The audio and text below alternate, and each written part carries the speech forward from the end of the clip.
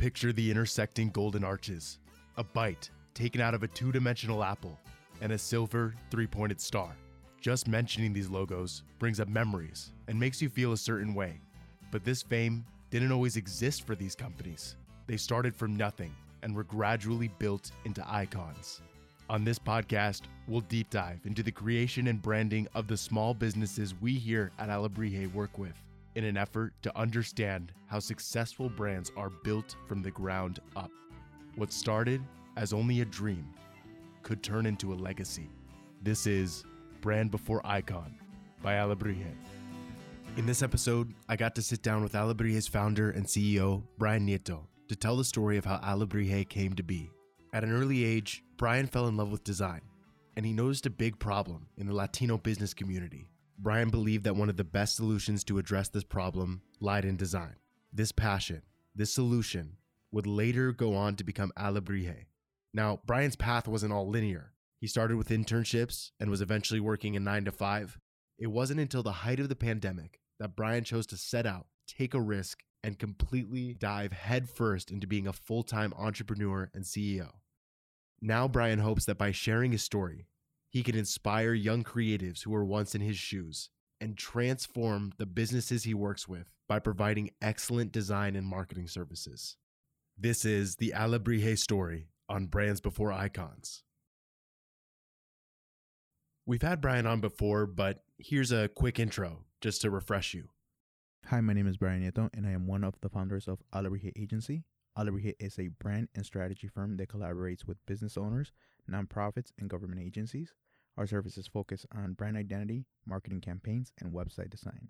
Our mission is to employ creatives seeking financial security and invest in ideas that promote economic opportunity. The story starts in Bryan's childhood, where he first encountered a passion for design. When you're a kid and you're sitting in the back of a car, you're looking out, right? And your perspective at that point is you could just see like the signs that businesses have. And I remember just like being able to kind of say, oh, this is a good design, this is a bad design. And I specifically have this memory of me sitting in the back of the car and just being able to kind of like look out the window and seeing all the signs that businesses have.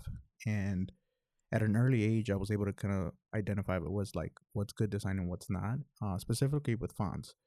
And I started realizing that like a lot of Latino businesses, they didn't have good design. They didn't have like, it was just very, very roughly put together. And I'm like, oh, what's the difference between like this, like what makes this design good and what makes that design bad? And that's kind of like one of the earliest memories I have of design. And that's the first inclination that I had of like, maybe you should look into graphic design. What are some, just maybe off the top of your head, what are a couple logos that stood out to you as a kid? Like, do you have any ones that you're like, yeah, that's fire? Or like Toys R Us. Toys R Us? No. Oh, that's a good question. Maybe not even as a kid. Maybe now. Like, I do actually. Oh, okay. So this is actually a kind of a crazy story. Keep in mind for this next story that Bryan was a little kid who had just immigrated from Mexico, and he did not know any better. And there's no way he could have known. So I was born in Mexico, right? And when we first got to schools here, I was like, okay, great. I was at the library, right? And I saw this book, and it had a really what I thought was like a cool design, right? So anyways, I like trace it. I used to trace a lot. And I was in like second grade at the time, and I go home and I was going to show my brother this logo that I created supposedly, right? Because I traced it, right? But it ended up being the swastika logo. Oh. Yeah, I didn't know what that meant. Oh, God. Right? So, I mean, that's actually one of the first logos that I was able to kind of like identify. And then my brother's like, no, don't be drawing that, right? And I'm like, well, why not? It's kind of cool, right? He's like, no. And then that's when he started explaining to me. And I, obviously, as a kid, you don't really understand. Yeah, it's just a shape. Yeah, and then also, who has that type of book in an elementary school? Yeah, like their library. What's that doing there? Yeah, but that's one of the earliest logos that I remember. Wow, that's hilarious. Yeah, and I mean that's also one of the to speak on the power that branding has and insignias, right? Mm-hmm. That certain organizations use it to symbolize Yeah. and make a position their agenda in your mind, you know. Yeah, it's crazy that like 60, 70, 80 years later, we can still see that symbol and there's just so much baggage attached to it. Like there's so much meaning and history and emotion. I feel like ideally as someone who's in your line of work, who's creating these logos, you want to have that kind of power with your work. Obviously not for the same agenda, but yeah, all we need is new customers now. yeah, exactly. So you're noticing like a lot of Latino businesses, they're not having logos that are up to par. You said they're kind of bad. Could you go into that a little more? Like what about them where you're like, this is not good? I wasn't able to kind of put words into that at the time. But now I could tell you why. And essentially it's representation, right? I think that a lot of the times when I saw like a Mexican restaurant, it was often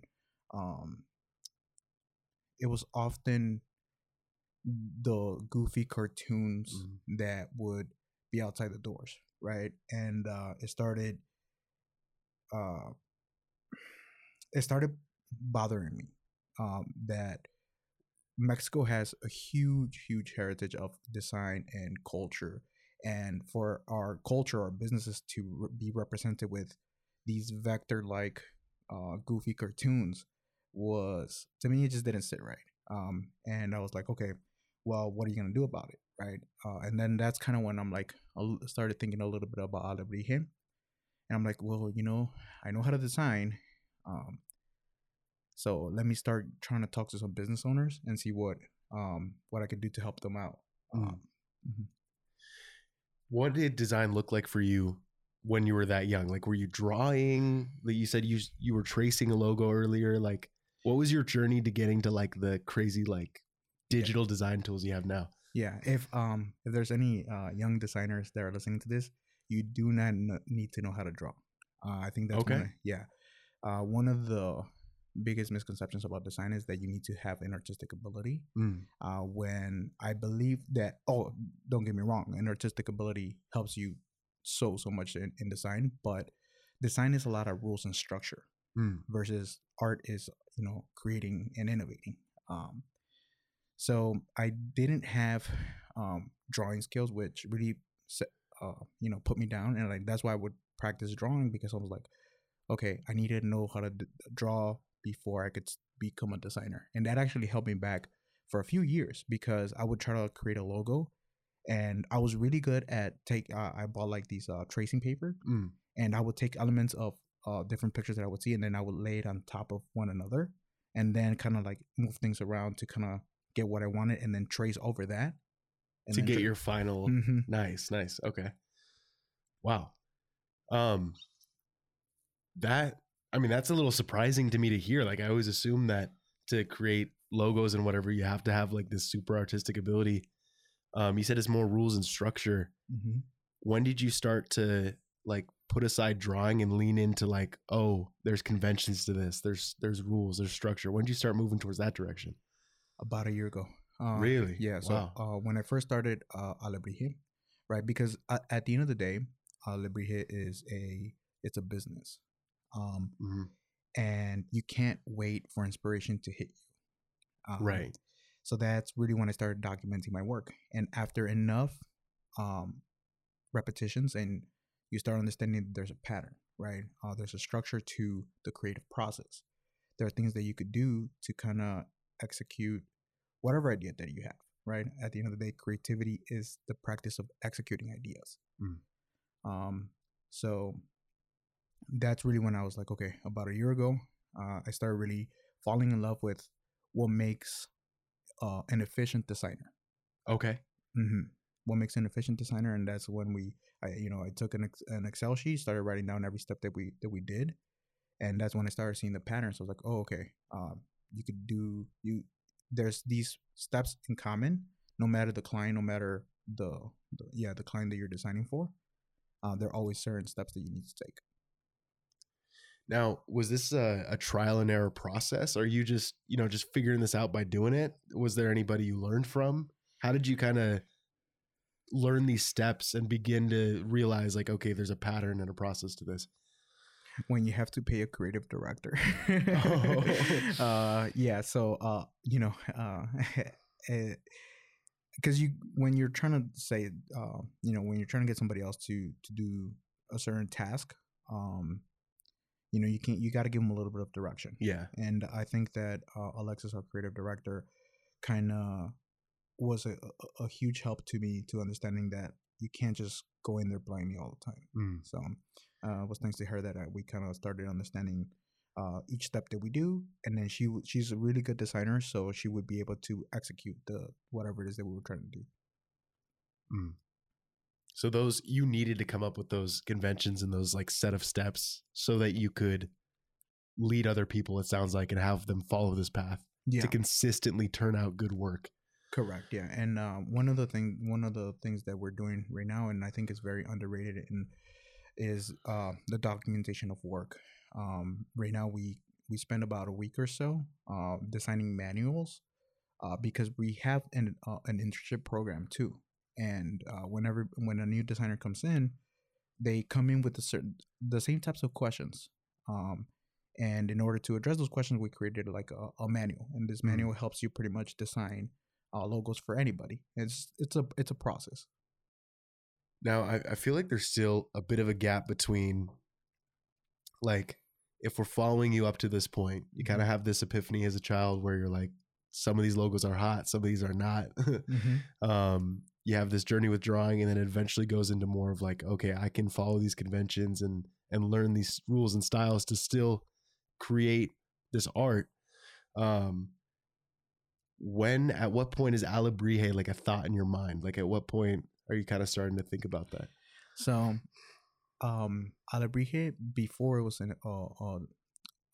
marketing agency, I wanted to open up a restaurant. Now, okay, so this is like dream number one. Well, yes. So before, I'll tell you the exact moment, right? So in high school, we take those altitude tests to tell you what career you should be in, right? Sure.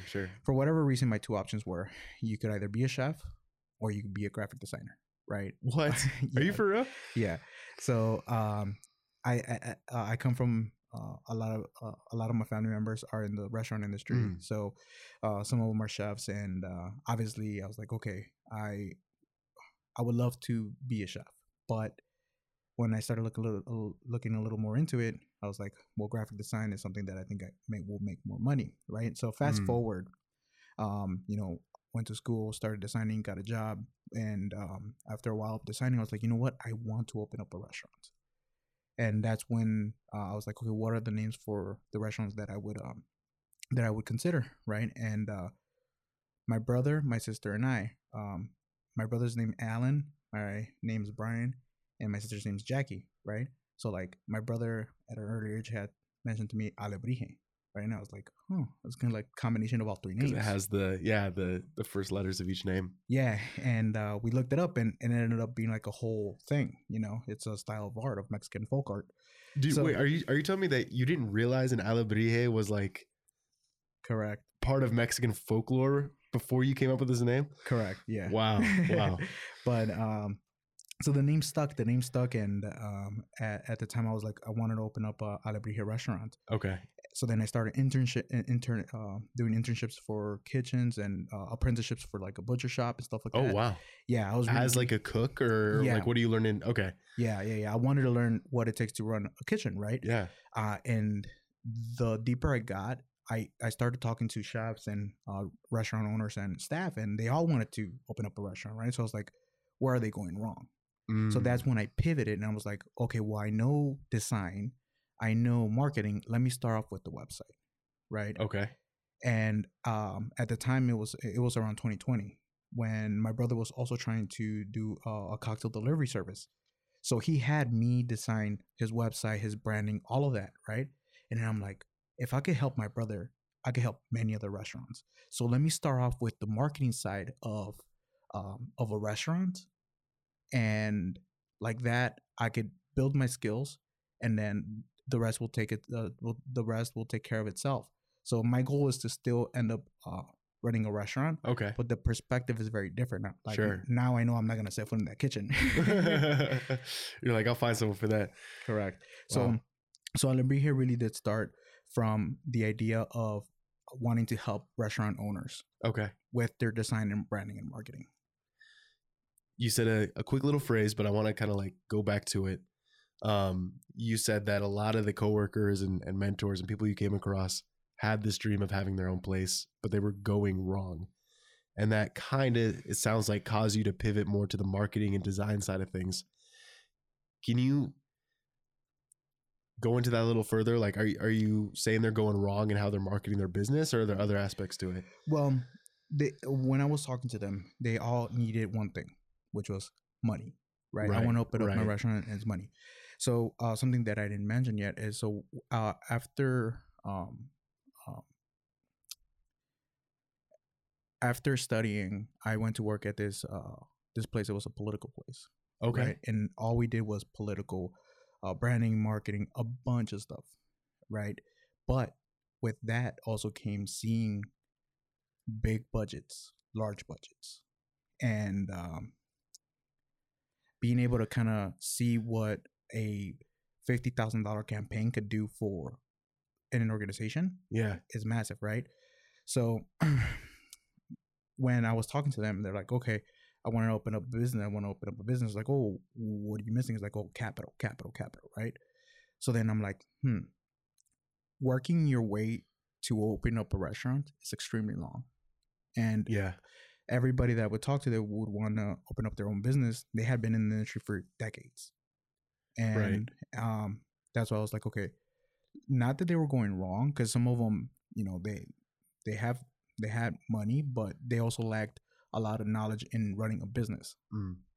So that also played the factor into me pivoting, because I was like, well, I could learn certain business lessons without having to open up a restaurant right away. Right. Start a different business, start your design business. You're still learning those business lessons. Mm-hmm.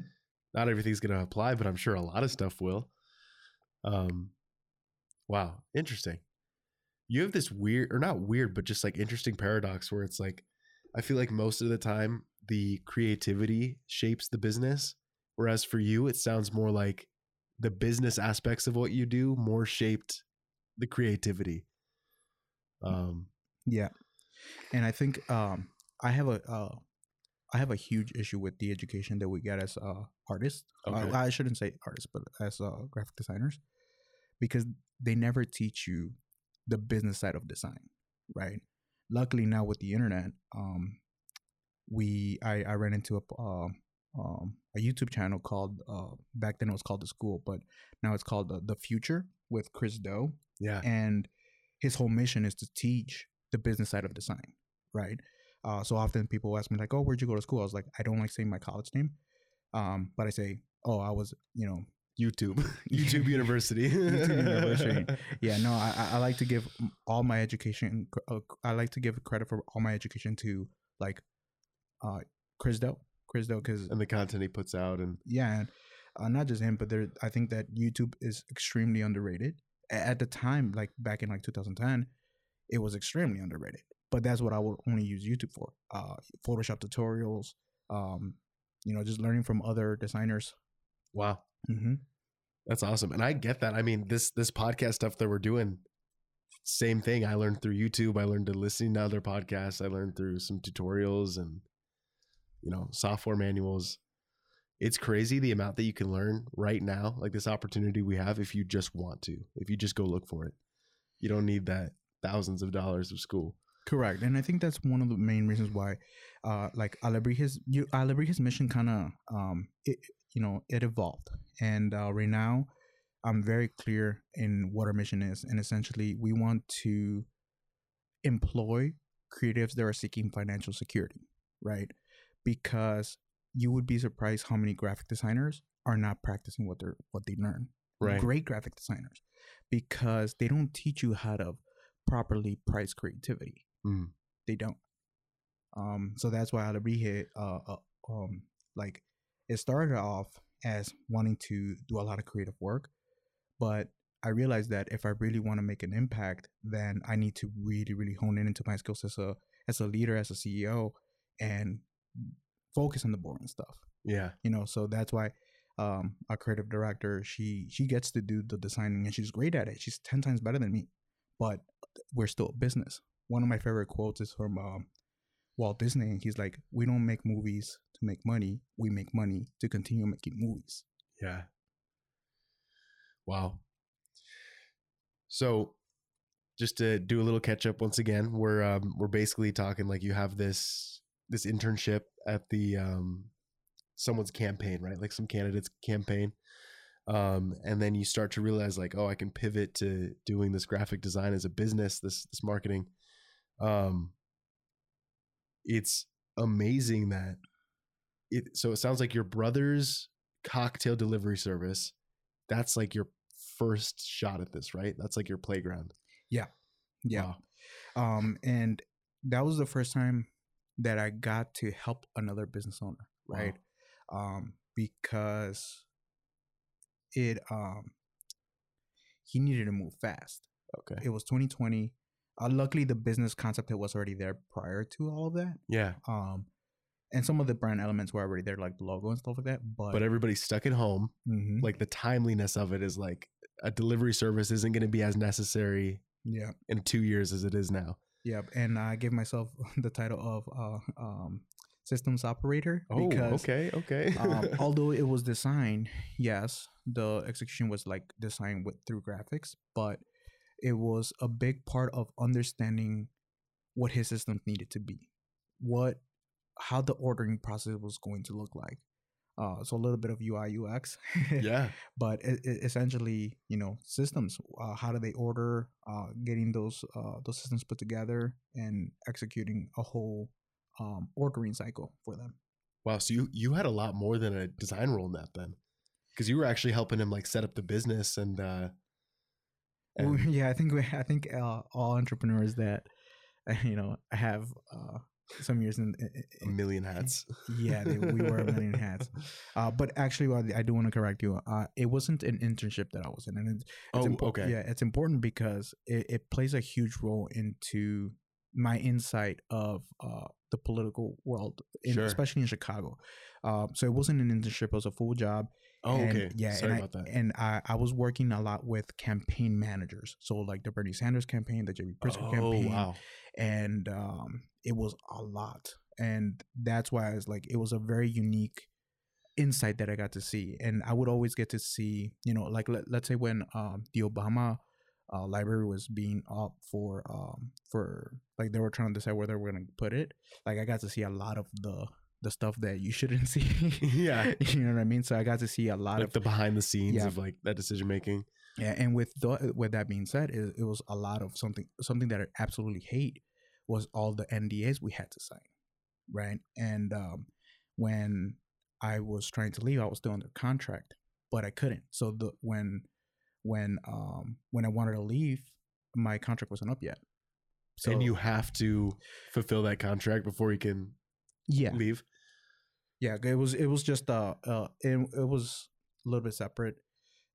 It's just the company invested a lot in my development, and they're like, okay, you need to be here for at least 2 years. Kind of like the military. It's like if you train for this amount, you got to be there like for your contract. I wouldn't. Yeah, that's a little extreme, but like had it easier than the military. Well, right. I mean, I more meant just like the training and contract requirements, but. Mm-hmm. Yeah. Hey, what's that little red dot on your forehead? It's like moving around a little bit right in the middle. Yeah. No, is it? No. Dang, kind of freaked out. You've said too much. Yeah. No. Okay. So full-time job there. Man, it sounds like, the learning curve for being an entrepreneur must be tremendous. I guess not to like simplify your entire time working with Mixmasters, your brother's business, but can you name like maybe one of your greatest triumphs, like one moment where you're just like, oh my God, I feel like the shit, like this is it, I love this. And then maybe after that, conversely, one of the challenges of like, should I keep doing this? Like, Do you have moments in that time?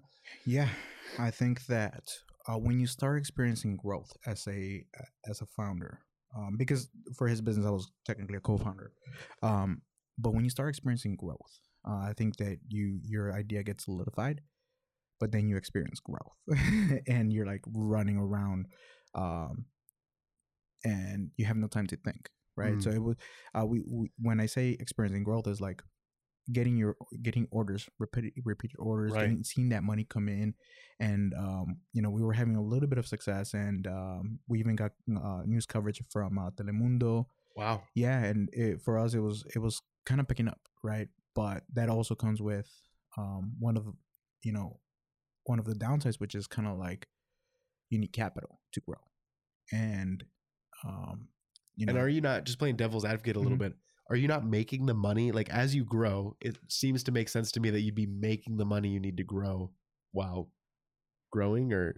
Well, you would be right, but there's also the not pricing your product properly. Oh, That's a lesson oops. that we had to learn.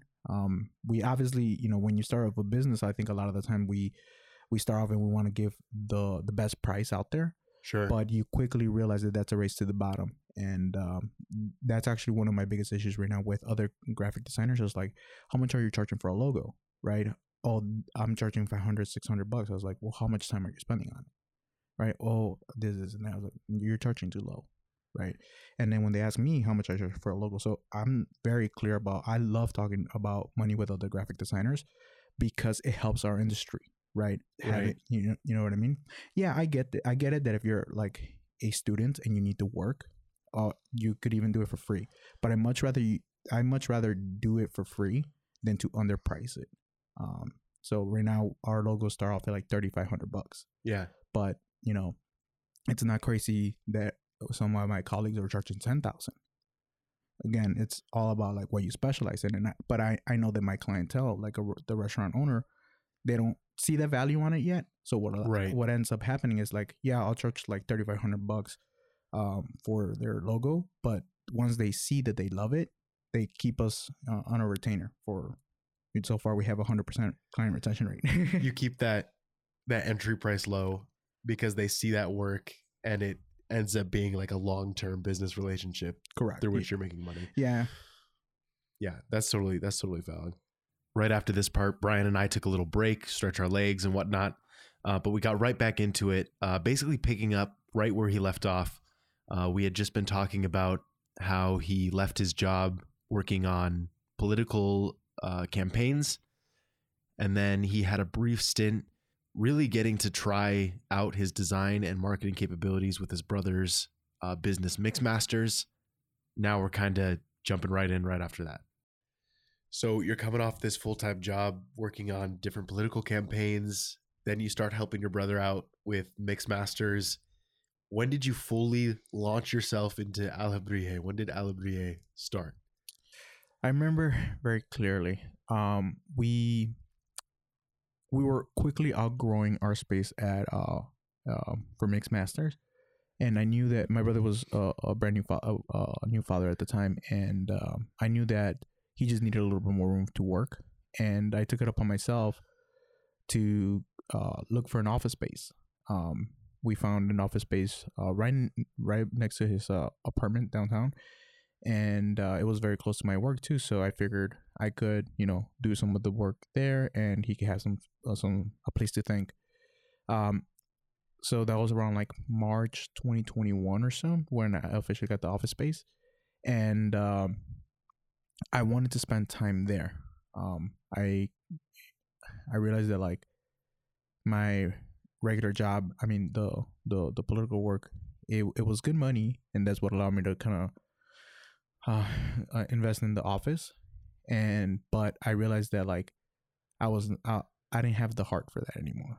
Yeah, it's a super fast paced design, stressful, and I was like, you know what, like I'd much rather be doing this instead. So around March 2021, I was like, I let my boss know, hey, I'm gonna be starting a new venture, and here's what's crazy, right? This is when I knew that I was valuable. He got mad. He got real mad. Yeah, he's like, and he threatened my job, right? He's like, oh, so you're thinking about leaving, blah, blah. He's like, oh, no. I told him about the idea that I had going on. I was like, oh, I'm going to open up a digital marketing space, right? Because at the time, it also correlated with, he wanted me to handle the marketing for that business too. And I told him, I was like, oh, I'm going to be doing this. And he's like, oh, you better be careful because you're I forgot the words that he used, but essentially he's like, tread softly because tread lightly because your job's on the line, right? Oh, snap. Yeah, I don't like that at all. You're like, that's all I needed. Thank you. Yeah. And, it was me that I was like, you know what? Like, I can't let my livelihood be in the hands of somebody else. Yeah. So I told him, I was like, you know what? Yeah, I was like, it's going to be my last 2 weeks, right? The 2 weeks came up and he offered me a huge raise. And I took it for like a hot second. Did you? So you ended up, well, hold on. Yeah. Don't skip over that. So you did take that raise. Yeah, because he is like, okay, we'll pay you this much, and you could come in whenever, like these certain, like less hours, right? But a lot less hours. How did that shake up your, like? Did you have any doubt about Alebrije at that point, where you're like, oh wait, maybe I don't want to do this? Like, what's kind of going through your head there? Well, okay, so here's what's fun. Okay, so I told him that I was starting my business in December 28th. Okay. Or something like that, right? And then we took, and then that's when he threatened my job. He threatened my job right before New Year's, right? Oh, stop. So we had that New Year's break, and during that break, I was reading "Never Split the Difference," okay, by Chris Voss. So I was like a little negotiator, right? Yeah. No, but seriously, it gave me the time to kind of say, okay, what is it that I actually want? What am I going to demand, right? So I demanded less hours, higher pay, and he gave it to me. Wow. Yeah. So then that's why I was like, okay, let me try to do this. And it actually ended up working out fairly well for the additional 3 months. But then I was like, you know what? If I want this to succeed, I have to go full out. And that's when I started just, I said, okay, this is my last day. And I started Alebrije. If there's any advice that I would give to anybody that's thinking about quitting their 9 to 5, there's magic that happens when you make that decision. And it cannot be in the middle. You can't try to do both things. You have to take the leap. That's terrifying for a lot of people, right? Because you're losing like stability. You're like your normal schedule. I mean, humans are habitual creatures. You're losing your normal schedule, potentially your regular income. How do you like? What helps propel you to take that leap? Because that's scary, right? Yeah, but so I've never been money driven, never, and now is my downfall, right? But I wasn't money driven. I was very purpose driven. So for me to lose out on the steady paycheck, it didn't matter much. My expenses were met. Everything was okay. And at the time I had, a good chunk of change to say, okay, at least I could, I don't have to make any money for the next 6 months at least. Okay, nice. Yeah. So you did have a bit of a cushion there to kind of. Correct. But here's what's funny. And so a lot of my savings were in my stock portfolio, right?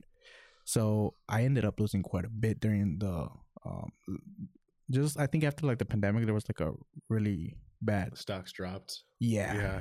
So my savings that I had planned, they went away real quick. Oh shit. Yeah, but it forced me to get business in. It forced me to start seeking clients. Because it's that necessity. It's like, I need money. And I think everybody has different situations. Some people could be living with their parents, right? At the time I had my apartment and everything. So at least 3 months of capital set aside for whatever, emergency funds, so on and so forth, right? So you want to make the decision as smart as possible, but you have to make that decision. It sounds like to me that we're pretty much caught up with Alebrije, right? You're 3 years in. Obviously you're still very much in like a challenging period of growth for your business, it's still really young. Mm-hmm. If you think about it on the long term. Yeah. What do you say are some of your biggest challenges right now? Like what is some adversity you're dealing with in this moment? Yeah. Well, when we first started Alebrije, I knew that I wanted to compete with the companies that would not hire me. So what does that mean, right? So anybody could have a design studio, but building a Havas, building an Ogilvy, and if you don't know those names, is you probably know Coca-Cola, AT&T, SNL. They're the ones that do those types of ads, right? They're those types of marketing campaigns. Wow. So I wanted to build boys. Yeah. You don't even know their names sometimes, right? And then I remember I was like, man, I really want to work for Leon Burnett. Leon Burnett is like the pinnacle of like branding, right? And they do some amazing work. And I was like, okay, let me apply. And I wasn't getting in. Havas wasn't getting back to me. Ogilvy wasn't getting back to me. I was like, okay, well, let me build something that's equally as robust as they are. So one of the biggest challenges that we're still facing right now is systems, right? Being able to execute high level campaigns that comes with years and years and years of experience. Like with Alebrije right now, our structure is we have an account manager, and then that account manager relies on the creative director, and then that creative director would work with the graphic designer, right? But at Havas, or like one of these big agencies, you have your account manager, your copywriter, your editor, your chief of staff helping out, schedule assistants meetings, and all these positions. Your assistants for assistants. Yeah.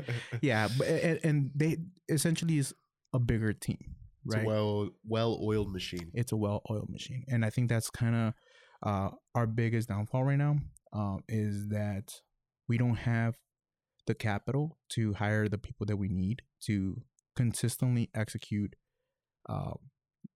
the work that we're bringing in, right? Often for me, it's like I have to make the sales, and I also have to do the job and help direct others as well. So that's one of our biggest hurdles right now. So when you think about these hurdles at the moment, do you have any plans or any strategies for addressing them? I guess in short, like where are you planning on taking Alebrije in the next 3, 4, 5 years?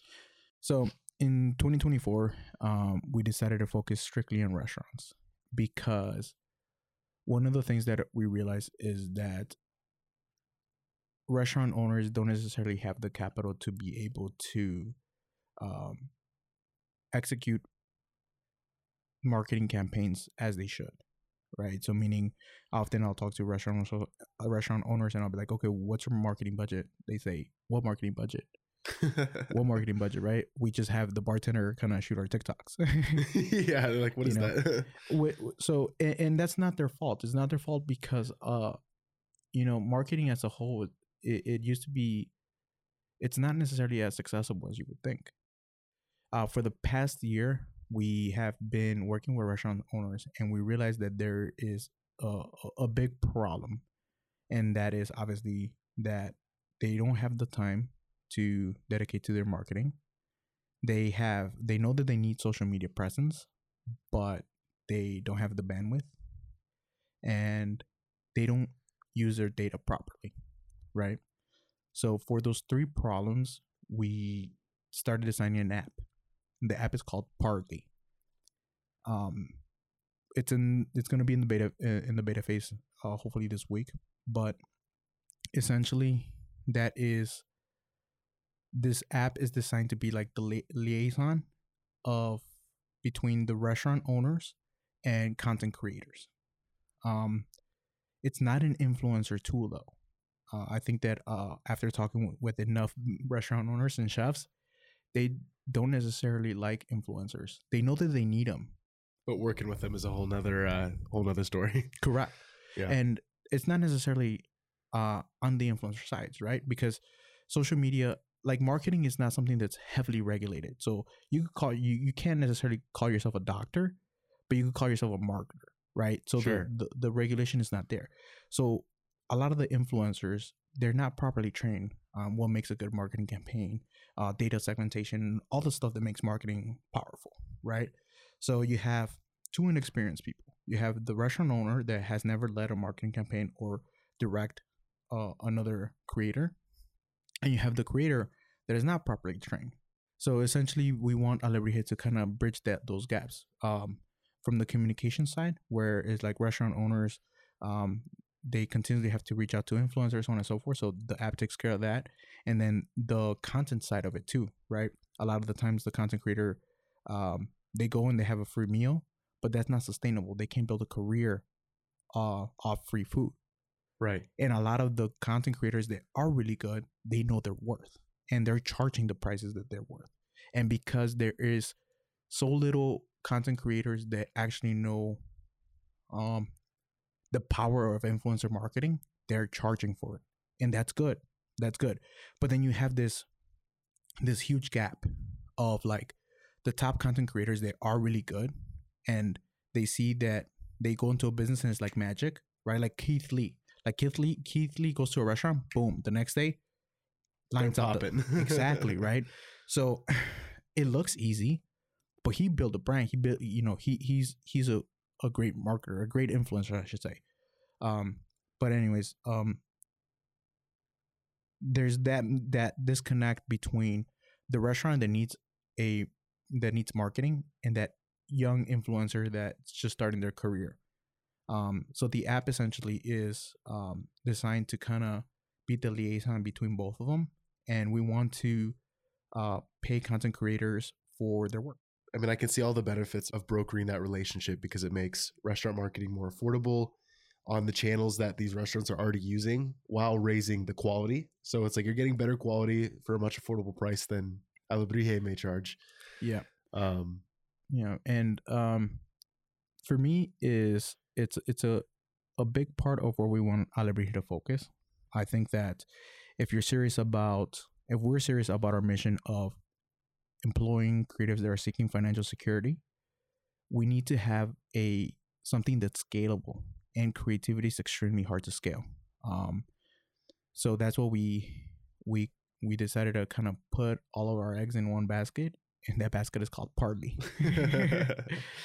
Which is very interesting because it also taught me about the startup culture, right? Dealing with venture capital, dealing with talking to potential investors. I was even in a pitch competition.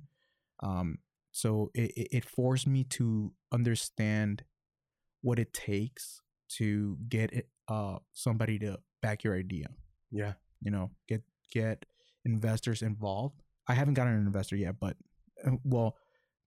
something that I haven't brought up yet is my co-founder for Alebrije. She's a venture capitalist as well, so I have the perspective that she gives me, and I'm very grateful for her because she is the one that kind of encouraged it. Like, okay, this is an idea that we could scale. Yeah. So definitely. Mm-hmm. Well, I'm excited for that. I'm excited for the future of Alebrije, and I'm excited to see Partly on the App Store and to test it out. I know that there's a lot of people, young creatives in shoes that you were once in, who maybe have a dream, who want to start a business, who want to not be a starving artist, but make some money for what they do. What kind of advice could you offer them? Be patient and do the hard things. I think that a lot of the times we have this idea of what we want to build, and we start off with a good heart, and business is tough and it takes patience.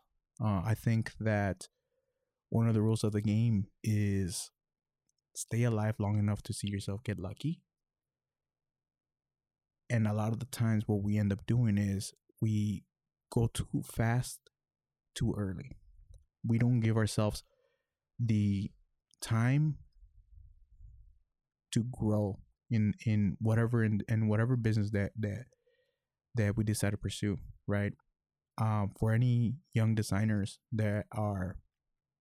um, that are thinking about opening up their agency or want to be like a freelancer, know your worth.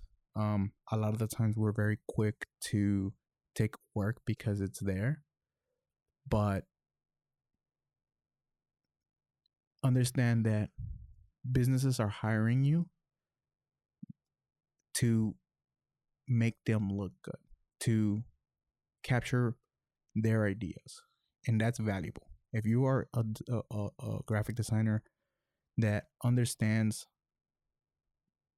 that the designs that you're going to make are going to be their brand identities for 5, 10, 15 years, do not sell a logo for $500, right? um know your worth, understand pricing, and understand the difference between value pricing and hourly pricing. I think that that's one of the biggest lessons that I learned is value-based pricing. Also, read Win Without Pitching Manifesto by Blair Ans.